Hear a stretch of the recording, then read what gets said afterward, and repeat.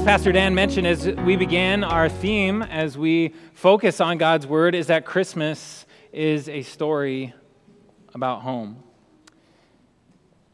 And I think that you hear that often around this time of year.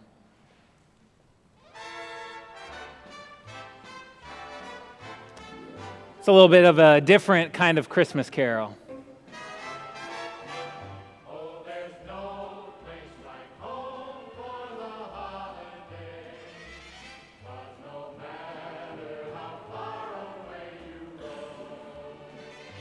Anyone familiar? You heard this the last couple of weeks? Yeah?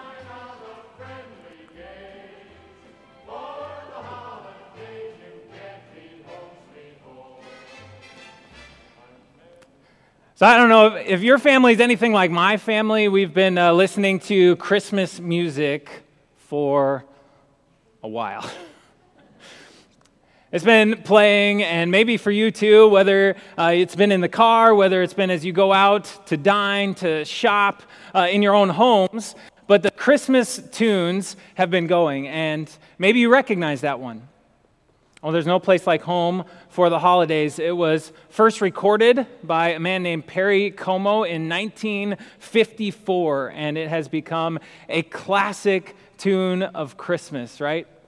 You've probably heard it several times in the last month. You even sung along to it like I tend to do when Christmas music is playing. And I think that we all love the sentiment, right? There's no place like home for Christmas.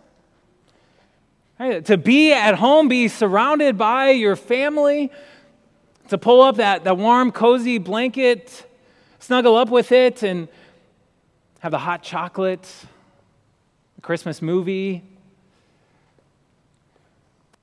to have all those traditions that have been a part of generation after generation after generation in your family, and now they come into this new house, this new home to be enjoyed by current generation. Vibrant tables that are decorated and adorned with the finest china, and those amazing aromas that are coming out from the kitchen. The children. Well, you know, kids, you gather around that Christmas tree, and what's at the very bottom of that Christmas tree? Those beautifully decorated boxes filled with joy, gifts of love from those who care about you.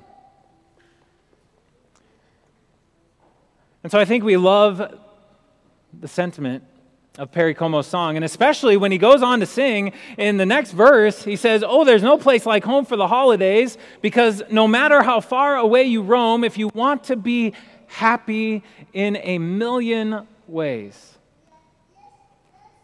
you can't beat home sweet home." Happy in a million ways. That's what we want. That's what we desire at Christmas. But here's my question. Does Perry Como's classic Christmas tune, does it ring true for you and your family?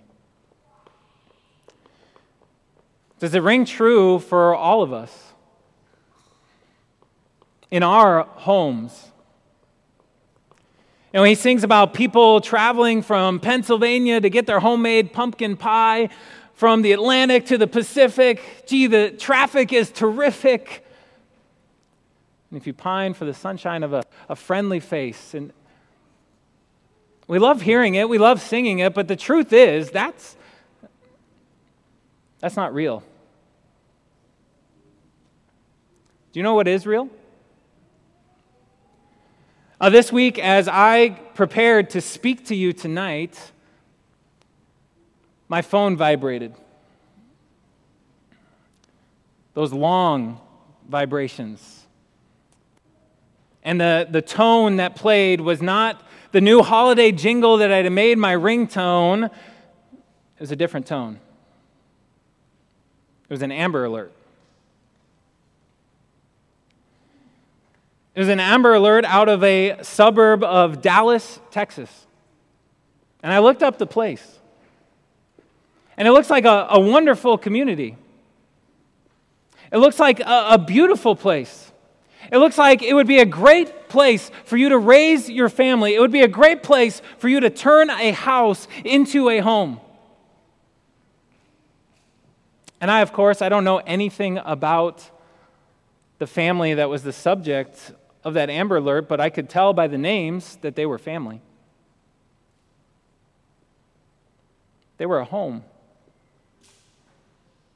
And you see, a home is so much more than a place, isn't it? A home is about people. If you are taking notes, that's the first main point, that a home is more than a place. It is people. And there were people in that home who did not find happiness in a million ways. The people in that home, that I could tell that was a home that was hit by stress, frustration, anger, desperation, sadness, and pain. That's what had infiltrated that home. And your family doesn't need to become the subject of an Amber Alert for there to be pain and suffering and sadness and desperation in your home, does it? Now, maybe for some of you, this Christmas is going to be a little bit harder because all those family traditions that you want to celebrate, well, they're going to seem just a little bit less because someone is not there to celebrate them with you this year.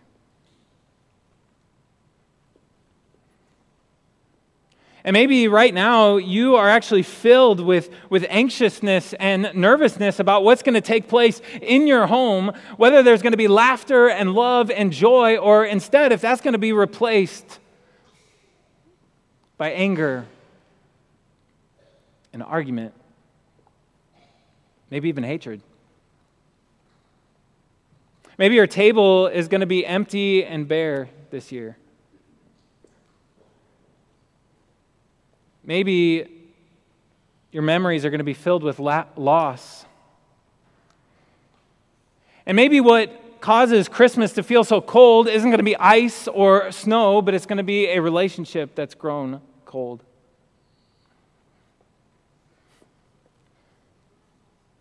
That's a little dark for Christmas, isn't it? I mean, like, come on, Pastor, like, where is the joy? Where is the light and the peace and the happiness that's supposed to come with Christmas? Did you notice earlier tonight when you were holding your candle that the light of that candle was much brighter when the lights went off in here? Because light shines brightest when it shines against darkness. And dear friends, there is joy, there is peace, and there is light for you this Christmas. And we're going to be able to see it best when we understand the darkness that we face. Joy can be in your hearts, and joy can be on your lips. Even when your home hurts, even when your home is broken, even when your home isn't going to make for that picture-perfect Christmas card, because Christmas still is a story about home. Christmas is the story about how our homes are healed and restored. Christmas is the story about your eternal home. And the reality of the darkness that we recognize in this world, it helps us to see just how brilliant and just how bright this story that Luke shares with us truly is. Luke first recorded his story in the first century, and it is full of truth. It is a telling of God's incredible effort to come into our world, to come into the brokenness and into the darkness and to heal it. And Luke gives us so many specific reference points so that we know that he's not just spinning a lie, but he is telling truth. So whether these words are familiar or new, I want you to listen carefully. Luke says this, "In those days, Caesar Augustus," a real person, the leader of the known world at that time, right? Caesar Augustus issued a decree that a census should be taken of the entire Roman world. That's a real place. This was the first census that took place while Quirinius, a real person, was governor of Syria, a real place. And everyone went to their own town to register. So Joseph, a real person, also went up from the town of Nazareth, a real place, in Galilee, a real place, to Judea, a real place, to Bethlehem, a real place, the town of David, because he belonged to the house and line of David.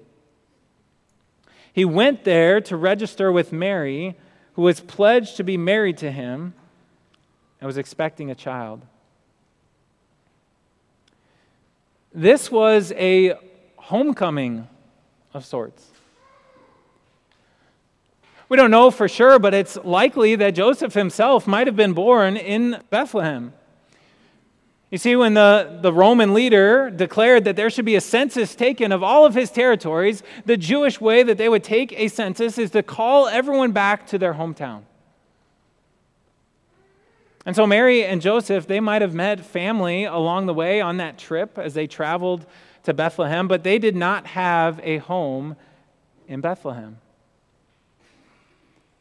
And because of how many travelers were coming to that town, there was no place that was going to be conducive to childbirth.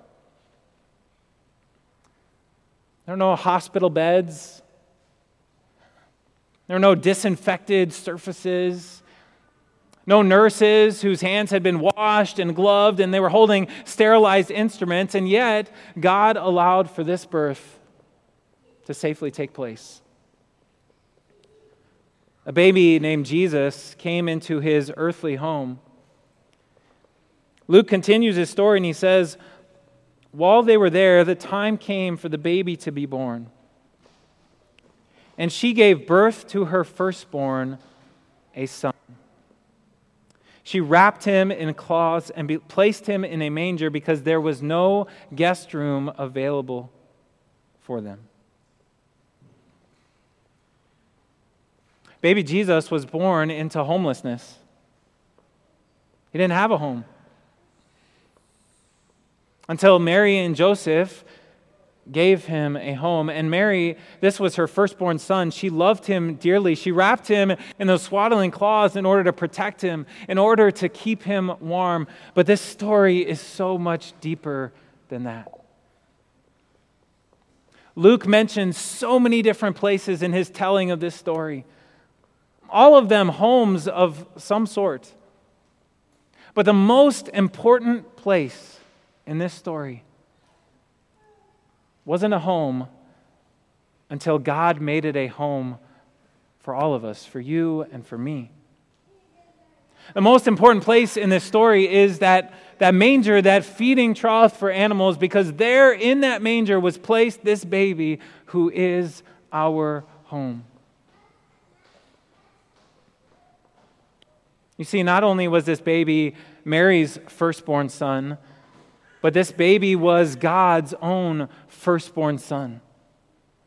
God from God, light from light, true God from true God. He was the one who is and who was and who is to come. Not only did this new, fragile human flesh become wrapped in cloths in order to keep him warm and safe, wrapped in those cloths by Mary and Joseph's hands, but divine holiness, divine power was wrapped in human flesh and blood by the hands of God as Heavenly Father. This is truly a story about home, because it's about our homes and the deep need that they have for healing. It's about the home that you are now given through this baby who was born without a home. And so Christmas is the story of a homeless babe born to give you a forever home. Jesus chose to come to a place that had no room for him. Not just Bethlehem, but this world. This world would have no place for Jesus. It would have no place for his incredible compassion. It would have no place for his unequivocal upholding of justice and righteousness. It would have no place for his calls and demands for morality. It would have no place for his overflowing forgiveness. And yet Jesus chose to come to this place because we needed him to. It makes it the story of our homes healed and restored. You see, the brokenness in our own homes, it stems from something much deeper. The relationship that has gone south is our relationship with God. The one who created us to be his highest joy, who wants to love us dearly, who wants to wrap us in his almighty arms, and yet we turn away from him. We flee from him. Isn't the emptiness that we feel in our homes so often because our hearts have been emptied of love and compassion? How often isn't the reason that we are so quick to anger and so quick to argument and so quick to hate in our own homes is because of our own selfishness?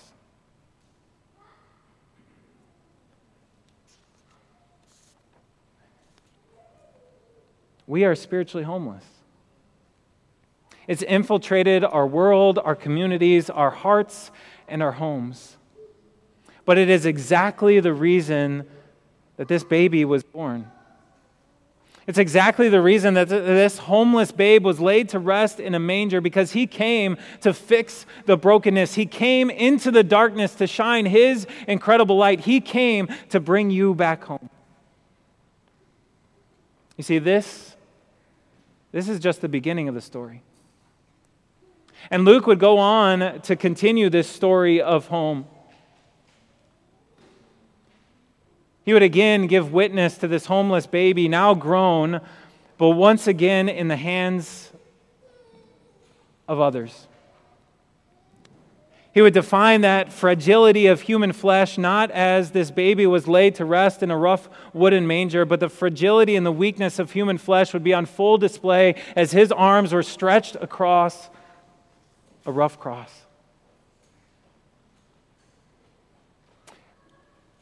And he would be wrapped. And be wrapped again in cloths.